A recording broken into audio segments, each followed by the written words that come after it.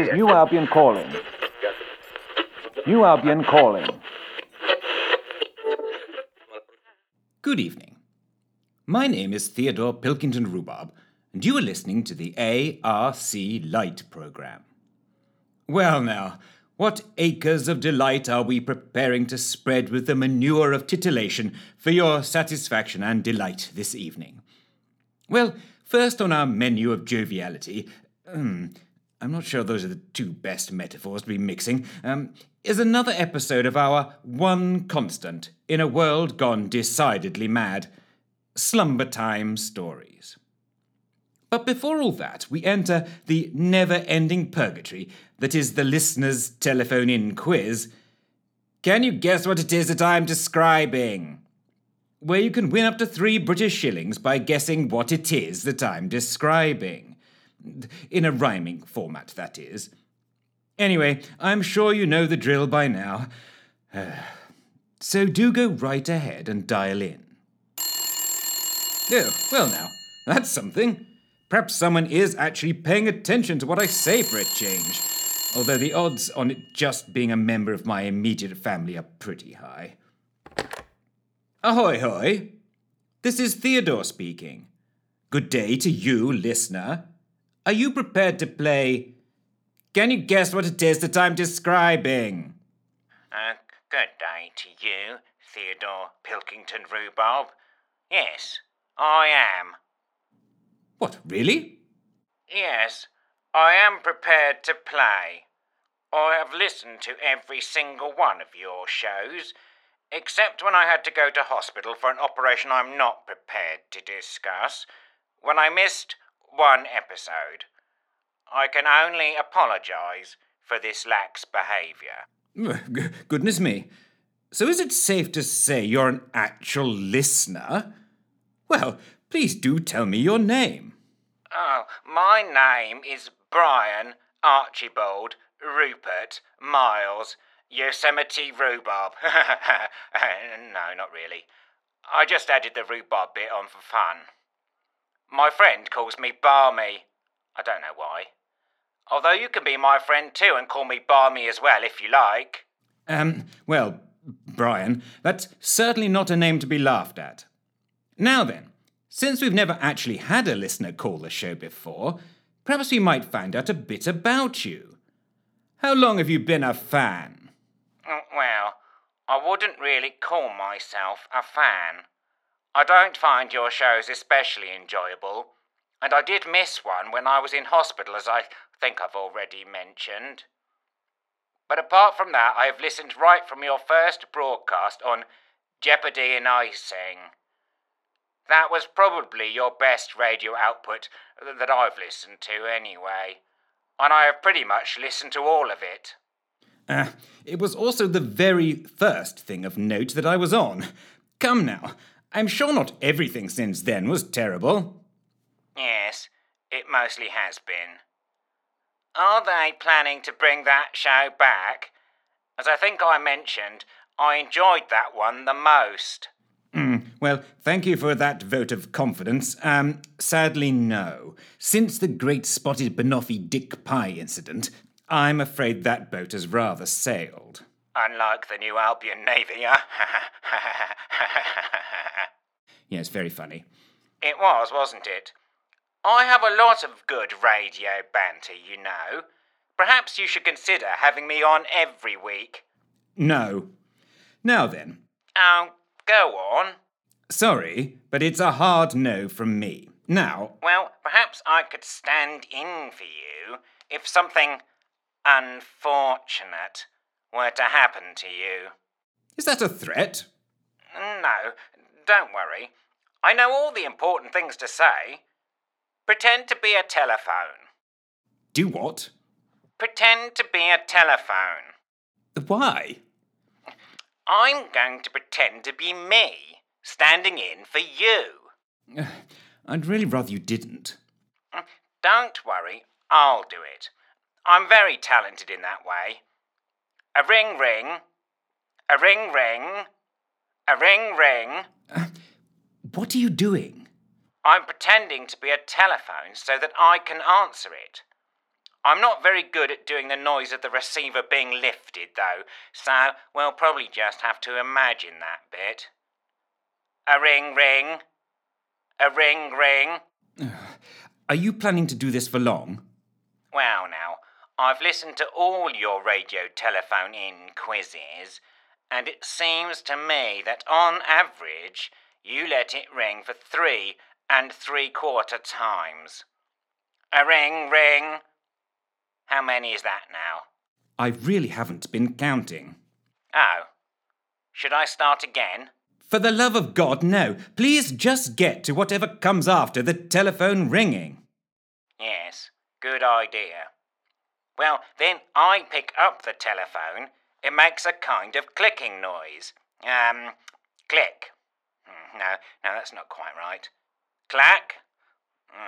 Cluck. It sounds adequate to me. Please do move on. Does it?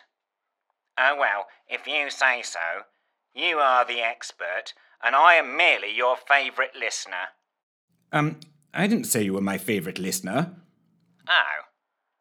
Am I your second favourite listener? Yes, fine. Move on. Oh, really? I'm number 2? Oh, good. Well, then, I say, this is the Albion Radiophonic Corporation. Brian speaking, instead of Theodore. Good day to you, listener. Are you ready to play? Can you guess what it is that I am describing? Yes, well, very good, I'm sure. Now, perhaps we can move on. No. What? No. You should now say whether you are prepared to play. Can you guess what it is that I am describing or not? Well, no. I think that's what you're supposed to do, isn't it? Oh, go on. I wrote some clues. Here's one, for example. I'm brown and sticky a lot, although I am a stick. Not. Oh, just shoot me now. No? All right, well, here's the second clue.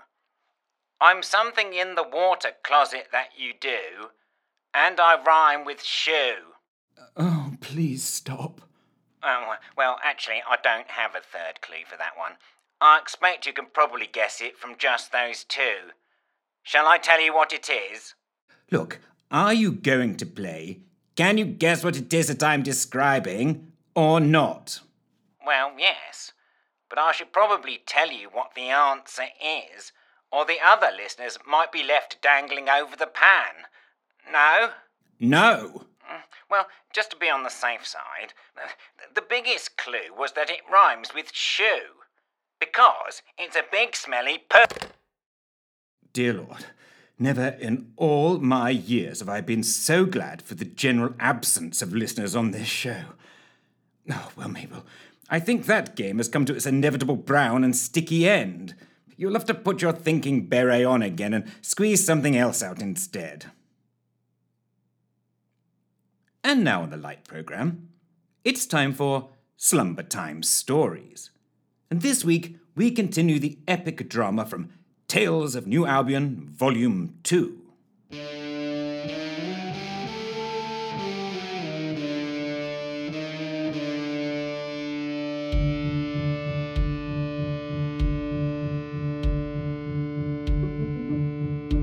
Part 2 of Ear Moo Bee by Darren Callow.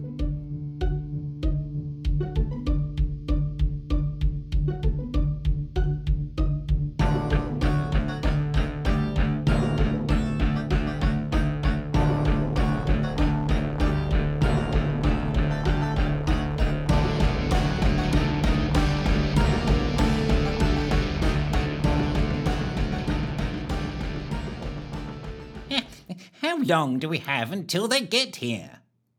Babbled Lushthorpe, as he busied himself with a control panel that Sneer had deemed safe enough for him to be let loose on. The Martians or the caravan? Asked Ellen, who had just arrived with 2 of their 5 intact spacesuits and Mrs. Tickle in tow. Either. Any. Smegerton seems to think the Martians will be on us in 20 minutes, judging by their approach. The caravan may beat them by a head." But Lushthorpe didn't seem to hear, as Sneer called him over to one of the telescopes to explain something arcane. So instead she looked over the array of alien equipment, and it seemed, as Sneer had predicted, that all did appear to be in some semblance of working order. At this moment, Fitch arrived with the other 2 human spacesuits and Mrs. Tickle's smaller suit, plus a collection of weapons he had acquired from somewhere. Then we really do need to get on with this," he muttered, dumping the load and sitting down to wipe his brow. "We need to decide who's going up first. I would suggest we can get 2 on the transmitter, plus Mrs. Tickle, and some armaments." You and me, then?" asked Ellen, pulling out her suit and laying her bronze and glass space helmet on a handy bench. "Yeah, well, about that," mumbled Fitch, looking slightly abashed. "Slight problem there, that this thing won't fit into my suit." He nodded his head to his clockwork arm, which chose that moment to try and randomly swat a fly, although none appeared visible. "Ah," was all Ellen could think to reply. That's not ideal. I mean, with Mrs. Tickle we have someone who can guide us to safety, but I was hoping for someone who knew how to handle a gun at my side." "Perhaps I can help with that." They all turned as a new figure appeared by the Moo. The stranger had clearly just arrived from the desert, their heavy cotton fatigues grubby with dust, goggles and a scarf wound over and across their face, caked with sand. Fitch, erring on the side of caution, brought up a pistol and motioned, approximately, with his metal arm for Ellen to stay back. "And who might you be exactly?" he growled.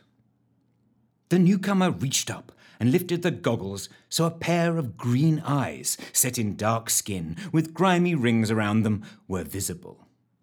"Oh, I know those eyes!"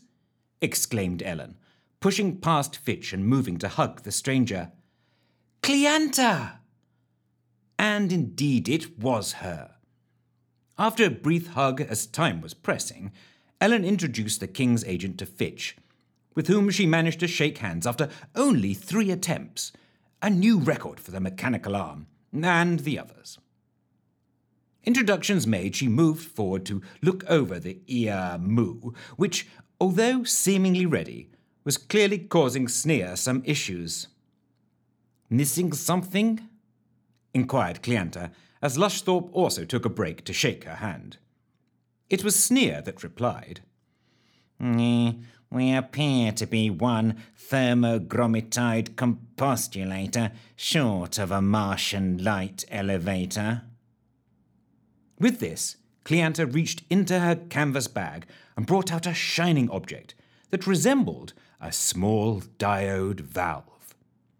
Sneer reached out a bony hand to take it without any ceremony, although he was heard to mutter a barely audible "thanks" under his breath. "Ah, the family heirloom," winked Ellen to Cleanta, as Sneer slunk over to a silver-fronted cabinet with a triple-tined handle, snapped it open, and carefully inserted the object into a slot that seemed a perfect fit. "Something like that," winked Cleanta back. With this, Ellen's heart skipped a beat as the circular disc at the heart of the machine suddenly lit up with a pearlescent glow, and a small cloud of steam wafted out of one of the brass tubes connected to the ancillary equipment. Sneer rubbed his hands with what could have quite easily been glee. "She is ready," he announced in his gratingly morose tones. However, there was no time for any celebration, as without any warning an arcing line of blue fire howled over their heads and sliced through one of the fake, disused gantries, bringing it crashing down amongst the figures bustling about the fort. Returning gunfire was heard almost immediately, but Fitch spoke first to keep everybody focused on the task in hand. We are already in range of the Martian heat rays. Suit up. You need to go. There was an edge of anxiety in his voice that Ellen had not heard before in any of their previous adventures. Sir Grenville, help Mrs. Tickle into her suit, and this young lady into Carl Shulton's. Lushthorpe moved with alacrity to assist, and even Sneer slunk over to see if he could help. Fitch turned to assist Ellen, who was already moving nimbly to don her heavy-duty cotton and leather suit. At the very last moment, she saw Fitch's picture book and decided she'd rather have it than not, so stuffed it into the front of her suit before fastening it tightly. It wasn't long before they were ready, as more gunfire was heard, and with a roar, Belistranca's quadplane roared overhead, moving towards the Martian threat. You must take the plasma rifle, muttered Fitch, as he glanced in all directions, trying to understand how great the threat was from the approaching tripods. Ellen held her gauntleted hands up, clearly refusing the proffered weapon. No, your need is greater. Take out the tripods and keep the ear moo safe. We'll need you to join us when you can. Behind them there went up a great cacophony of whooping, and the Pirate Queen and her motley gang could be seen in full war paint, mounting their iron horses and preparing to ride out. Oh, they're a brave bunch. Ellen brought her hands back down. But they need your help here first. There was a series of pops from near the watchtower, as Smegaton's desert geckos took this moment to open fire with some small cast-iron mortars. You'll need me more, I think, growled Fitch, but he seemed to concede her point. Oh, indeed I will.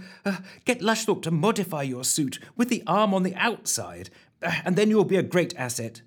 Until then, hold the fort. Literally.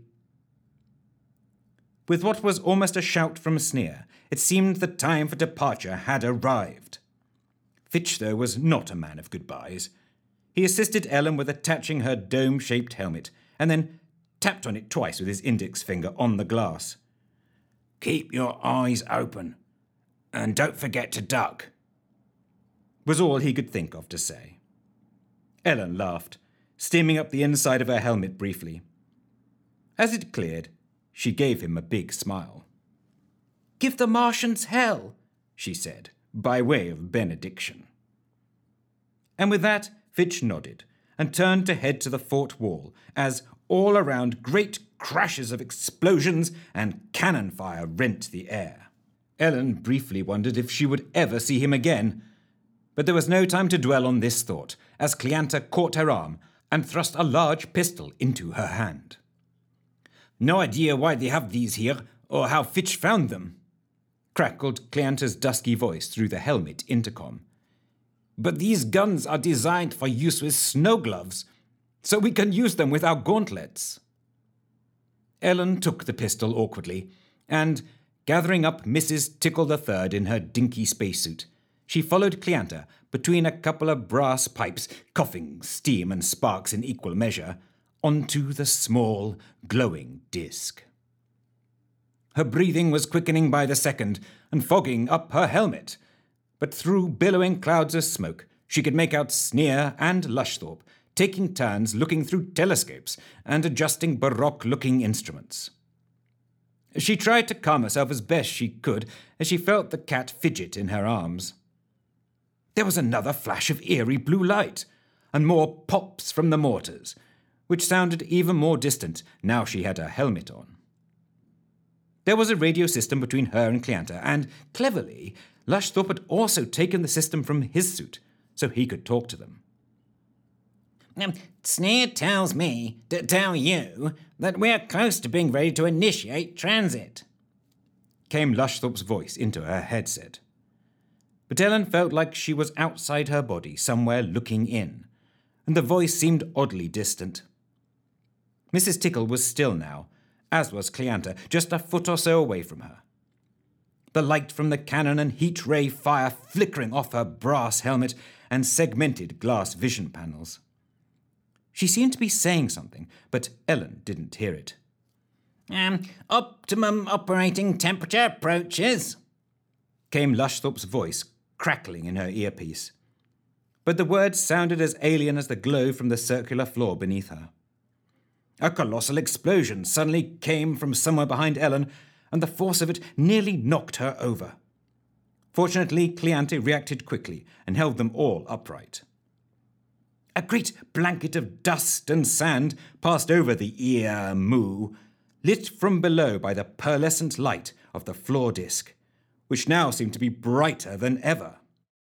Without any other warning, it also started to heat up, and Ellen felt her body temperature rapidly rising to dangerous levels. Sweat was starting to pour down her face, and despite her usual calm nature, she realized she was starting to panic. Mrs. Tickle also twisted in her arms, and she had to struggle to hang on to her. Cleante's arms were there, but neither of them seemed to be totally stable. The obscuring cloud cleared briefly, and she saw Sneer, his rat-like features glaring oddly at them, his hands raised and giving a cheesy double thumbs up. Ellen wanted to scream, but her throat felt dry and the sound was stuck in her mouth. The intercom crackled again, but she didn't hear anyone speak. Perhaps this was all a bad idea. Perhaps someone else should go. Another cloud of smoke enveloped them. The intercom crackled again, but this time a voice Ellen did not recognize intoned blandly, "Did you know that light is both a particle and a wave?" The floor glowed bright, intense white, and became so hot that it was uncomfortable beyond anything Ellen had ever felt. So is this how it ends, she thought, sautéed to death on a Martian griddle. The heat continued to rise, and the light from the floor grew so intense that even with her eyes screwed shut, all she could see was brilliant white. Just as she felt resigned to death, everything changed. It went from the hottest she'd ever felt to the coldest, from the brightest light to the darkest dark. She shivered hard and was relieved to feel that she was still holding Mrs. Tickle, or whatever was left of her. She opened her eyes. The machinery was the same. Mrs. Tickle was in her arms. Cleante was stood a foot away from her, but everything else was different. The sky was jet black. The landscape, a crater-covered visage, was a grey, powdery juxtaposition to the brass and gold artifacts of the Martian machinery around her. There was no other conclusion to come to. They were on the moon.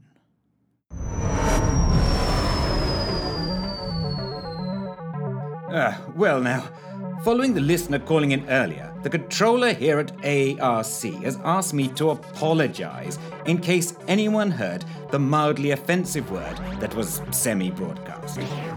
It seems that listeners calling in is off the cards for a little while until a full review can be carried out. To be honest, I'm relieving myself. I am myself relieved. But hopefully that gentleman wasn't representative of our listeners in general, although I'm not entirely hopeful of that.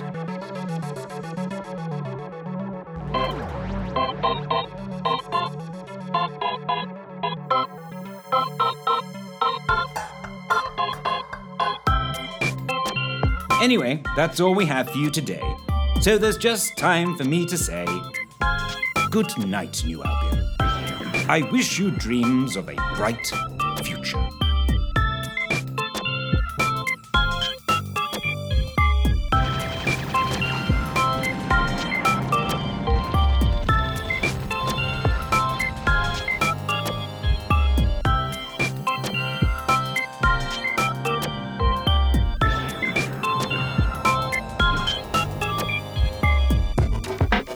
All characters created by and copyright to Darren Callow. All the music was composed and played by Charlotte Savigar. For more information about Tales of New Albion, please go to www.talesofnew-albion.com or search for Tales of New Albion on Facebook. Tales of New Albion is a Monkey Teaspoon production. Albion Radiophonic